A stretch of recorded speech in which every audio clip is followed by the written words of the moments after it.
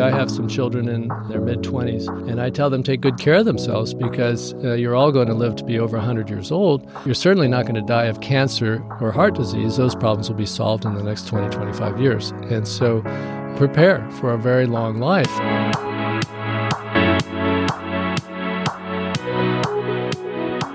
Hello and welcome to the Live Long and Master Aging podcast. I'm Peter Bowes. This is where we explore the science and stories behind human longevity. Now, there is much we can do to stack the odds in favour of a long and healthy life. That's what we focus on during this podcast, the interventions that could help us to extend our health span, the years that we enjoy optimum health. But then there are times that it seems no matter what we do, that something comes along, a disease that stops us in our tracks, despite all of our well-intentions and that healthy lifestyle that we try to follow. Well, today we're going to focus on what is clearly a sign of ageing for men, and that is changes in prostate health. And yes, it could be prostate cancer, the second most commonly occurring cancer in men, and according to the World Cancer Research Fund, the fourth most commonly occurring cancer overall. I'm joined by Dr. Mark Schultz, a prostate cancer specialist based in California, here in Los Angeles. Dr. Schultz, it's good to see you. Welcome to the Live Long and Master Aging podcast. Thank you very much, Peter. Do you work exclusively on prostate cancer? Yes, although there are spin-offs because we are also internists. And so when people come through the door with a low-key prostate cancer problem, sometimes they have other looming problems that we'll address just because we're doctors as well as prostate cancer specialists. And just before we delve into that subject in some depth, let's talk about you and your career and how you got to this point. Have you obviously, clearly as a doctor, you haven't always specialised, but just tell me where you went to school and what made you become a doctor. I've always enjoyed human relationships. I one-on-one particularly, which you get to experience a lot in physician-patient relationships.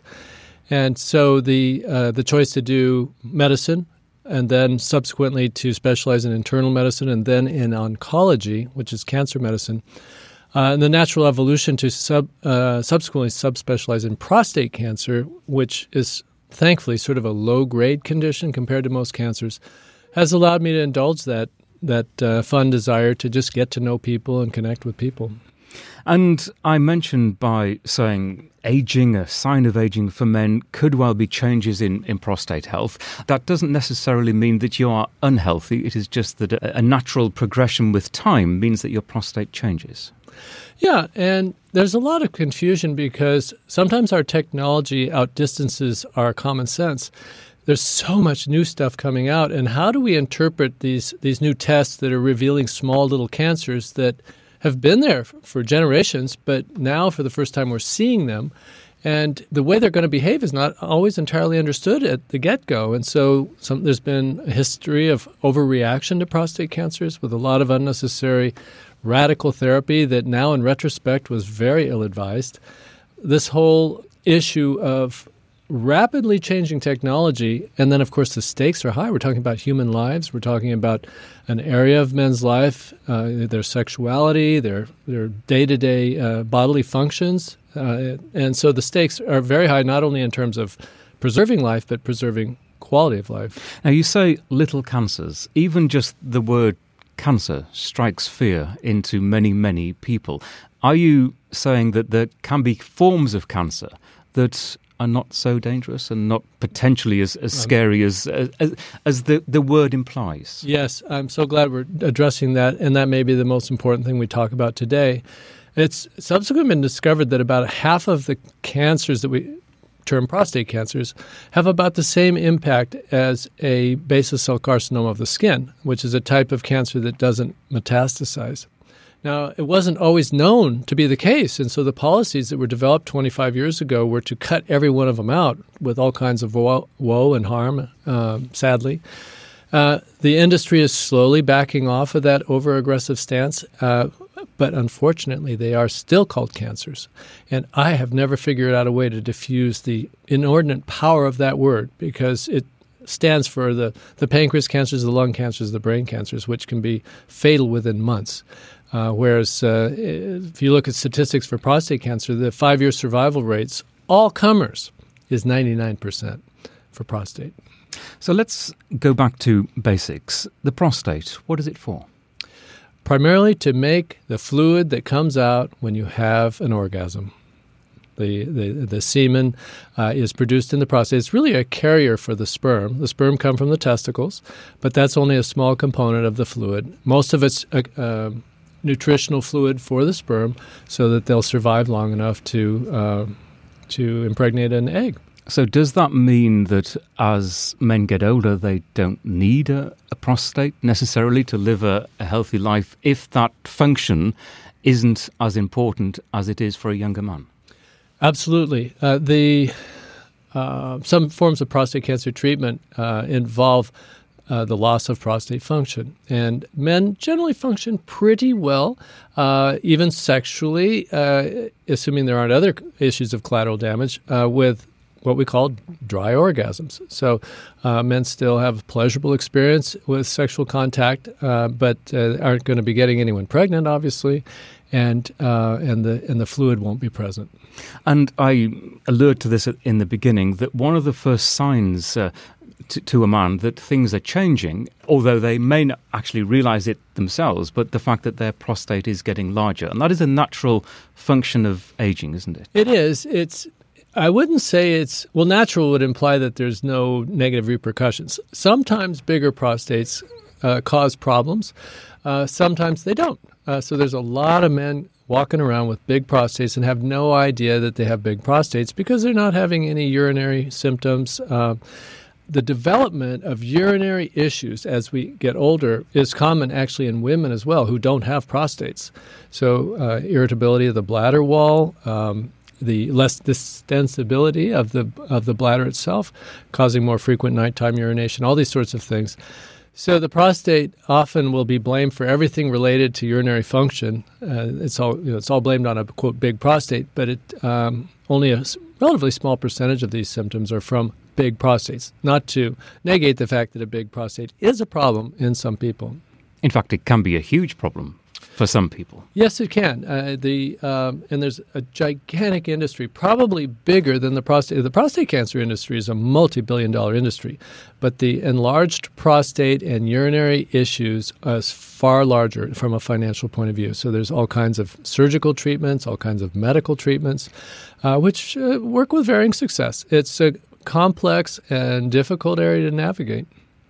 And the PSA is another term that men will get used to hearing as they get older. Can you explain that to us and what the significance of it is? Yes. So PSA was FDA approved in 1987, an incredibly revolutionary blood test because for the first time prostate cancer could be detected at a curable stage on a consistent basis. It was like a miracle. The problem is that they, at the same time, discovered all these low-grade, quote, basal cell prostate cancers, thinking they were, malignant and dangerous and scary, and it led to an immense amount of surgery. So there's the good side and then the bad side of PSA. The good side is that if it's used judiciously and intelligently, that you can detect the more serious types of prostate cancer at an early curable stage, which is a gigantic advance over what we had prior to 1987. The vast majority of those men were coming into the doctor's offices with bone pain, metastatic disease, PSA levels in the hundreds because the cancer had already spread, and completely asymptomatic. I always get a frustrated chuckle out of these online things of, what are the symptoms of prostate cancer? And the answer is there aren't any, not until it spreads. So you don't start thinking about urinary problems. That's from maybe a big prostate. But the elevation of PSA is a pretty reliable indicator. The downside being it's nonspecific. It also detects these low-grade cancers that don't hurt you. It detects enlarged prostates. There's another condition called prostatitis, inflammation of the prostate that can cause PSA to run high. So the downside of PSA is it's nonspecific. The upside is it can definitely reveal prostate cancer at an early and curable stage. And so what does it stand for, and what's it an actual measurement of? Yeah, so prostate-specific antigen, so that's the acronym PSA. And the PSA enzyme is what takes, and this is a little bit graphic. You can always cut this out if it's too much. But semen, when it's ejaculated, apparently for the physics of the whole process is somewhat thick and creamy. But then after it has had a period of time exposed, it becomes very liquid. And PSA is the enzyme that cleaves all those connections and converts the thick, white, creamy constitution into a liquid form. And the reason that it's useful as a blood test is almost all PSA is kept very judiciously within the prostate. Very little is in the bloodstream. So if PSA is being detected in higher levels in the bloodstream, that suggests there's something going on with the prostate. Is it an inflamed prostate from prostatitis? Is it because there's a prostate cancer brewing? Is it because the prostate has become very large and more PSA is leaking out? And so it's PSA in the bloodstream is proportionate to how much activity is going on in the prostate or with the prostate cancer. And so in terms of the numbers, and again, I know that men will, once they get their PSA result, they will fixate on that number and perhaps go online and try to do a search and figure out what it means. And an elevation doesn't necessarily mean that there's anything wrong. Absolutely true. So you can have all kinds of benign reasons, and even laboratory errors or a wild night of sex the night before can cause the PSA to run high. So when we have men that consult us with high PSAs, to some degree, we first just repeat it and see if it's a consistent finding. But subsequent to that, it gets complicated because historically the policy has been to jab a bunch of needles into the prostate through the rectum. And it's an unpleasant and a little bit dangerous procedure, which thankfully now has been replaced by new high-resolution MRI scans. But the industry is still charging along doing biopsies because that's the way it thinks, that's the way it makes money. But informed people start looking around for what we call a multiparametric MRI. Here in Los Angeles, UCLA is doing the best MRIs right now. And men that have elevated PSAs, in my opinion, would be sensible to go and get a scan with an MRI prior to sticking any needles in the prostate. And in terms of the numbers, what to you is an elevated PSA? Yeah, that is also a moving target. So the typical numbers, if you just look at age, for example, for young men that are in their 40s and 50s, anything above 2.5. For men that are in their 60s, 70s, and 80s, anything that's above 4, something in that range. It depends on how nitpicky you want to be, because if the next step is going to be a dozen large bore needles in the rectum, you might want to move the number up a little bit. If the next step is an informed patient that knows he can go get an MRI with a non-invasive scan, then you might move the number down a little bit and say, just be careful, I'll go ahead and get a scan. So it depends on how people react to the number in terms of how hard you want to look. So the number of caveats that you've just included there probably account for the reason why in recent years there has been a sort of pulling back from too much focus on that PSA number. Yeah, sadly, it does require a lot of sophistication to extract full value out of PSA testing. And our particular practice focus exclusively just on this area. And in my opinion, for me, it's still complex. I mean, I really have to think about how I want to manage each case. For the average urologist who's maybe 5% of his practice is prostate cancer, and he's doing bladder resuspensions and major operations on kidneys and a little prostate cancer in his spare time, there's a tendency to sort of default, well, PSA's up, let's just biopsy. Let's just make sure we're not missing any cancer. And that sounds very laudable, but the statistics indicate that 2% of the men that undergo these biopsies end up hospitalized with life-threatening infections, 1 out of 50 men. And 1 million men are going through these prostate biopsies every year in the United States. Big business. And a lot of them unnecessary, in your view? Yes, because if a high-quality MRI scan is completely clear, and if the PSA is not wildly out of whack, then I think you're done. I don't think you need to go through these 12-core random biopsies. There's also some new, more sophisticated blood tests and urine tests. One's called OPCO-4K. Another urine test is called SELECT-MDX. And they are more specific for the type of prostate cancer that you'd want to know about, and they tend to overlook these basal cell low-grade, we call them grade 6s, that really, they don't act like cancers. So you don't even want to know about them. So an element of caution is needed when interpreting results, PSA tests, as you describe. But clearly, those tests can be the first signs of a potential problem. It Yes. could be the first signs of cancer. We'll talk about the what if I am diagnosed with cancer in a second, but I do like to focus, especially in this podcast, and I mentioned our goal is to extend health span and to live as long as we can and be healthy. So in terms of prostate health, is there anything we can do in terms of lifestyle, pure lifestyle interventions, whether it's dietary or exercise, to mitigate the potential problems or to extend the number of years when we are totally healthy in the prostate? Yeah, and Peter, you and I don't know each other's backgrounds very much, and so I don't know what sort of stance you personally take on diet. But when I came out of medical school training, I was sort of your typical doctor, denigrating supplements and diets and things like that. And I can't tell you that I've become a whole lot more excited about supplements, but I have, through the PSA grid, discovered that diet is actually a very powerful anti-cancer maneuver in the prostate cancer world. This was shown to me by patients who consulted me saying, I don't want any of your Western medicine. You know, they may be in a situation where their PSA was rising after a previous therapy like surgery or radiation, and you can watch PSA slowly advance as the cancer advances. So PSA is a good surrogate for what the heck's going on in the body with someone with prostate cancer. And lo and behold, these people would place themselves on these stringent macrobiotic diets, lose a lot of weight, which scared the heck out of everybody, but their PSAs would stop rising on a consistent basis.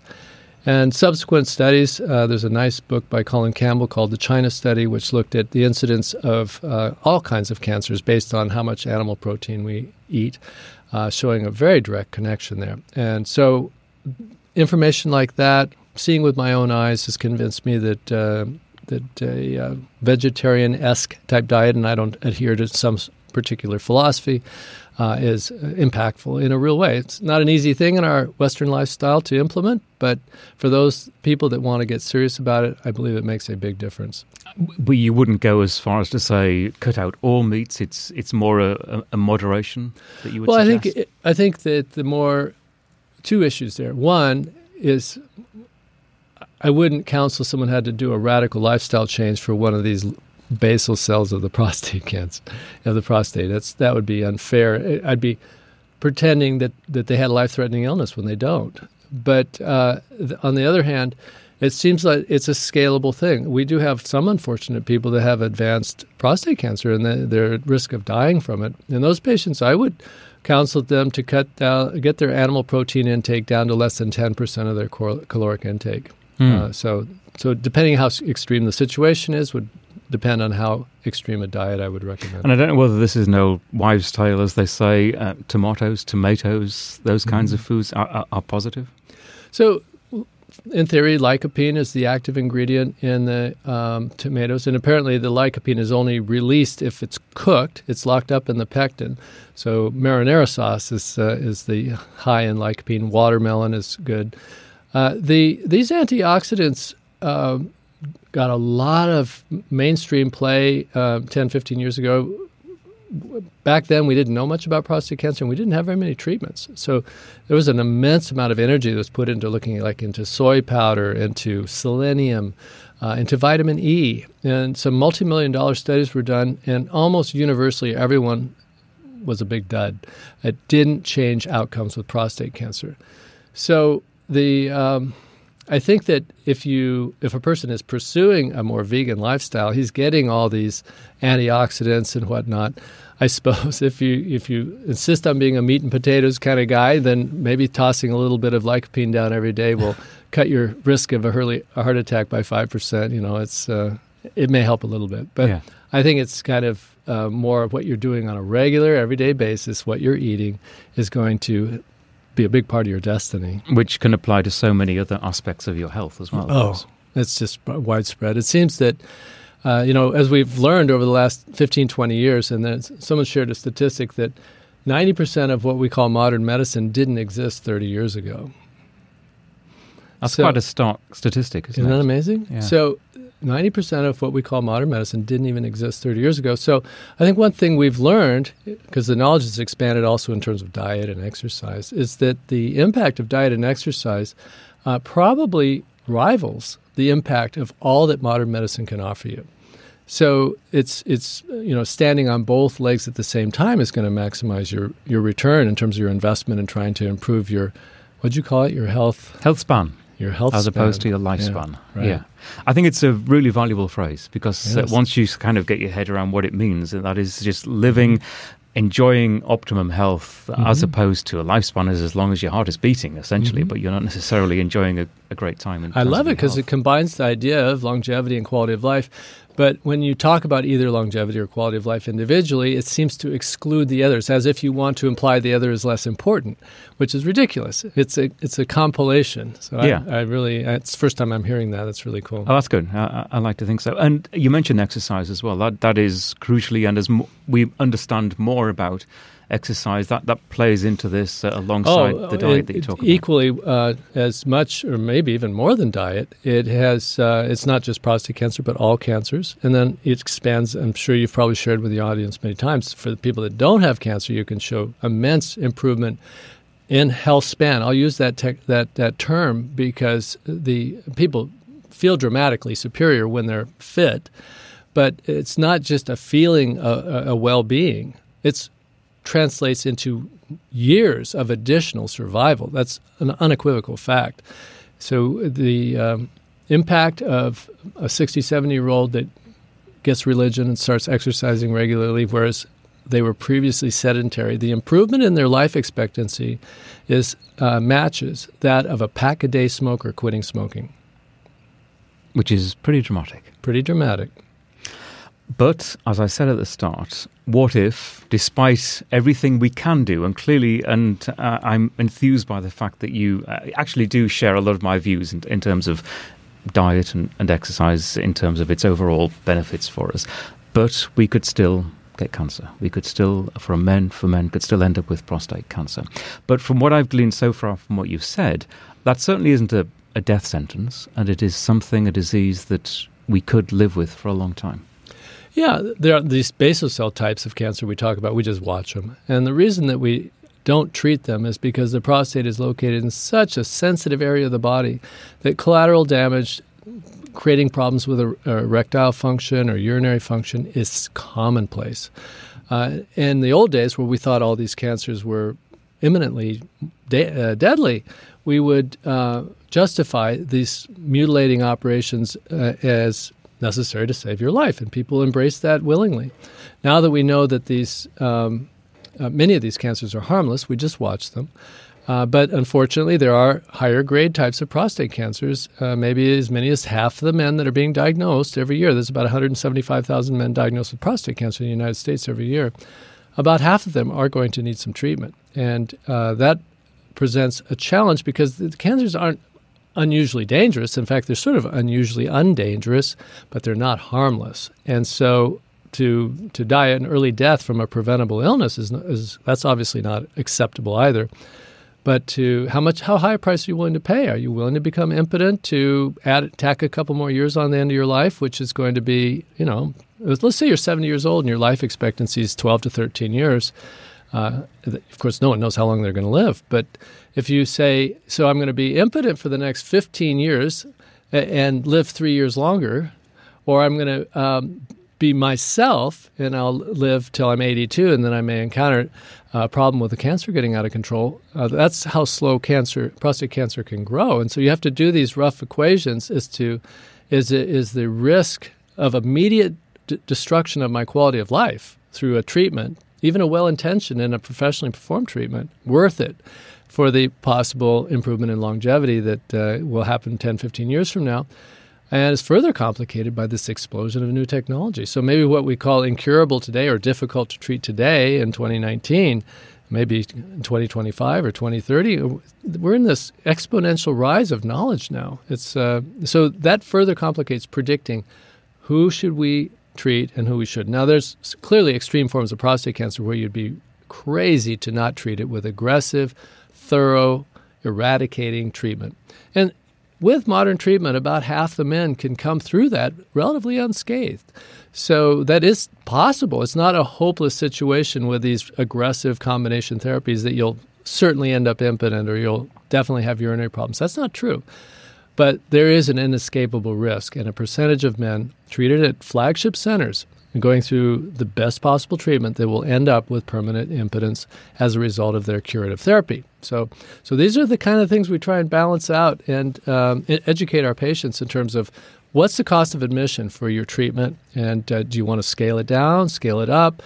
Are you more interested in preserving longevity? Are you more interested in preserving quality of life? And these are the trade-offs. And all deeply personal decisions. And I guess there is no absolute right decision. It depends on the life that you're living. And that's so nice that you say that, and because it just dawned on me that is probably the biggest mistake that I see. Everyone assumes with such a serious problem as cancer that there is an absolute right decision.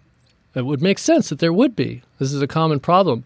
And a lot of the industry portrays the choices in those terms. They portray the choices as, well, clearly this is the best treatment because you have that. And that's never true in the prostate cancer world. There's always different ways of doing things, different approaches and combinations. And the idea of simplifying it is attractive because everyone's scared and they want to know what to do. The caregivers don't want to waste time explaining stuff because that time is money. And so it's a matter of, well, I'm a surgeon. Do you want surgery or not? Or I'm a radiation doctor. Do you want, let's make a decision here. You came to me. Presumably you want radiation. Is too much pressure put on patients to make those decisions? I think that the cancer word puts pressure on everybody. It's one of our jobs when people come see us is to try and calm them down. People can't think straight. They're so nervous and frightened. And you need to think straight at this point. Otherwise, you will just be herded into some slot that may or may not fit your situation. And is perhaps part of the problem for some people the complexity of the system? And you mentioned the different courses of action and the pressure on people because I am a surgeon or a radiologist or whatever to take this course of action. And people end up being, men in this case, will end up being extremely confused and actually may make the wrong decision. Absolutely. It's... this is why, what you're doing to try and bring information to the general public, I think it's not just for prostate cancer, but all of medicine is becoming more complex by the year. The options are multiplying, which we say, well, isn't that wonderful? It is if you know how to understand it, access it, to be able to search out the good practitioners. But that is not easy to do. This is a moving target. What was great treatment last year may be second-tier treatment next year because things are changing that quickly. And I don't want to delve too deeply into this, but of course here in the United States, and we've got a global audience for this podcast, there are different health systems around the world, a free health system in the UK with the National Health Service, not the case here in the States. And the financial implications of the course of action equally put pressure on people, don't they? Yes, they do. In the United States, most people that have insurance, and most people have some form of insurance, will get access to some form of treatment. But with prostate cancer, it's not only the treatment you pick, which of course that's important, whether you do a seed implant or an operation or some type of radiation, but who does it? Because this is like brain surgery. It's a very complex, small target that they're trying to finesse, and some people are just good at it, and others aren't. Now, if you're in an HMO or you have Medi-Cal, which is the bottom tier insurance here, there's going to be one guy, and or nobody. You're not going to have any choices in terms of trying to pick an artist, and that could have lifelong implications in terms of the quality of your outcome. So the many complexities aside, I think the overriding message of this is certainly constant checks and early detection is going to be beneficial for everyone. Mm-hmm. Yeah, I think I would recommend, people ask me, well, if I was living in Oklahoma and there was one urologist in the 300-mile radius who's seeing 90 patients a day, and he wants to do my PSA every year in case I get prostate cancer, I say, I don't know. The PSA might cause you more harm than good because you're going to get all of 5 minutes explanation. If you do have, you'll get a biopsy, you'll be told you have cancer, you'll be scheduled for an operation, whether you need one or not. And we know now in retrospect that many types of prostate cancer don't even need to be treated. So on the other hand, if you're here in Los Angeles and you've got your access to panoply of world experts that you can get second, third, fourth, and fifth opinions, and you stay educated and up to date on all your options, it'd be crazy not to do a PSA every year and to be sideswiped by a metastatic prostate cancer that could have been completely prevented. So I think it sort of depends on what your resources are and how savvy you are as a consumer. And again, reluctant to go down this, but it all sounds horribly unfair, doesn't it? If geographically will influence the quality of the healthcare you're going to get. Well, the whole system, and again, you can always cut this out if you have to, but the system, there's a tension between the cost of new developments, which are astronomically high because testing in humans is very difficult ethically and it's very expensive. So when I get new tools in my tool chest, it usually is at the cost of about $1 billion if I get a new treatment. Someone spent $1 billion developing that medicine. So initially the access will be for the rich folks. But patent laws as they are, after 17 years, then these things sunset and the prices become affordable for the broader.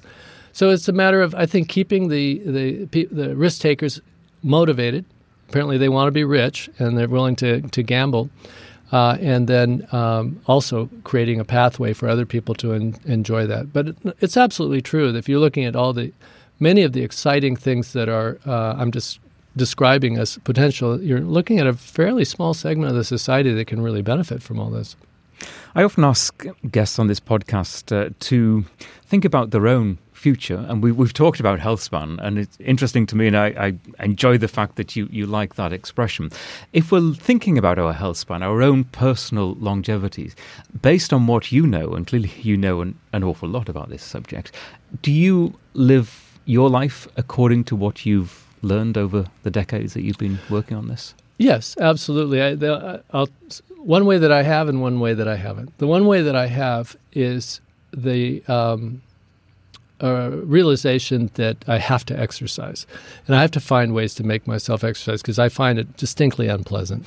So I try and use my competitive urges and play tennis because I'll go out and bust my butt so I don't lose. I guess that matters to me, and that forces me to exercise. And then the other way I've been motivated, I have a small weight machine in my bedroom, is that there's really only one intervention that helps improve memory. They've tried all kinds of pills and supplements, and none of them are very convincing. But one thing that makes a big difference is exercise.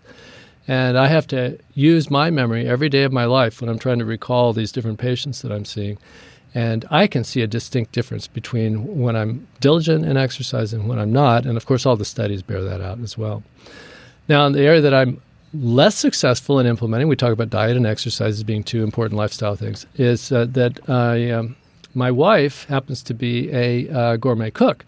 And she grew up in circumstances that were challenged, to say the least. And for the first half of her life, she ate a vegetarian diet because there was nothing else. And so she likes to cook delicious foods. And I've repeatedly asked her to convert us to a vegetarian type approach, but it didn't happen in the Scholes home. But interesting you say that, and perhaps it explains why some of the poorer communities around the world actually have the best longevity. Yeah, and the lowest cancer incidences. The simple living. Yes. Yeah. And you mentioned your wife, and we've been talking about clearly an issue that is exclusive to men, and that is prostate issues. But dealing with something like this isn't just an individual challenge, is it? You need the people around you, your loved ones, or even your friends, if you share issues. It's a family affair, isn't it?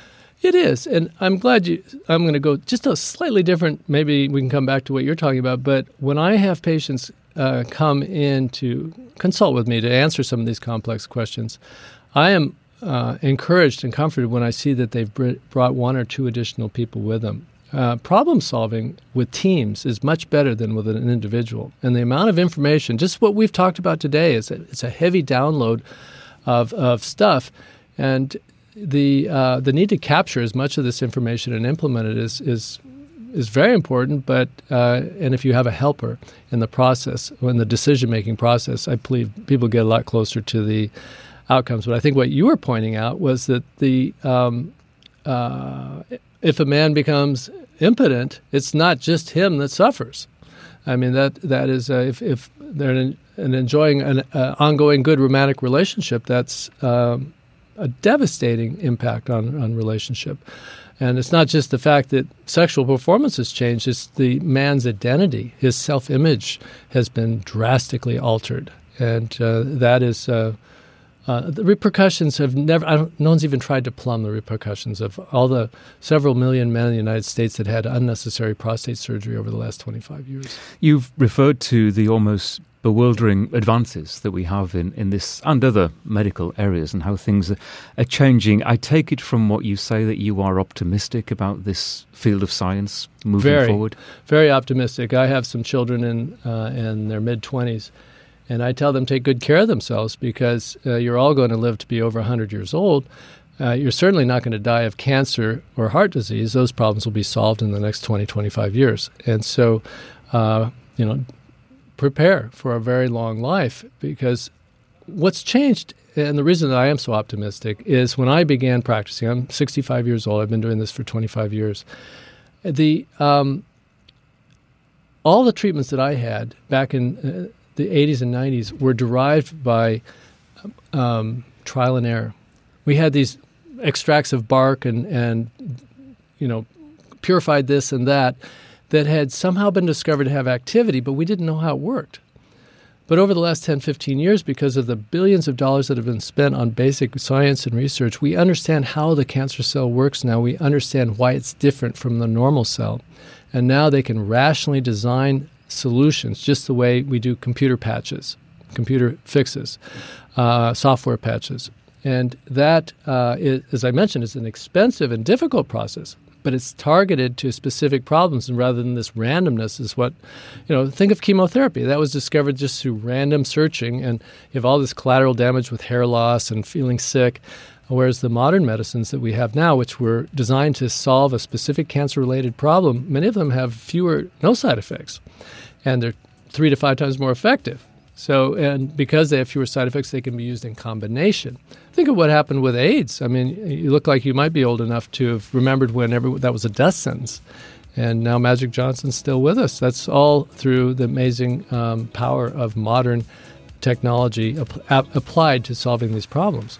You're absolutely right. I am old enough. But this has been a hugely illuminating conversation. Thank you very much. And you've said a couple of times, I can cut that out if I want to. If you're happy, I'm going to leave it all in. Okay. Even the explicit bits, maybe I'll check that box. Just to warn people that we discuss some quite sensitive things during this podcast. But I'm very grateful to you, Dr. Mark Schultz. Thank you very much indeed. Thank you so much for having me. And as a reminder, this is a podcast where we share ideas. We don't necessarily give you medical advice. If you'd like to talk to your own doctor, that's what we advise you to do if there's something that is concerning you. And also a reminder that if you want to listen to some of our back catalogue episodes, they're all available via our website, lamapodcast.com, that's LLAMA podcast.com, or through the podcast platform of your choice, whether it's Apple Podcasts or Stitcher. And if you've got a chance to rate and review us, we'd be very grateful for that. It's always good to hear your thoughts. Many thanks for listening.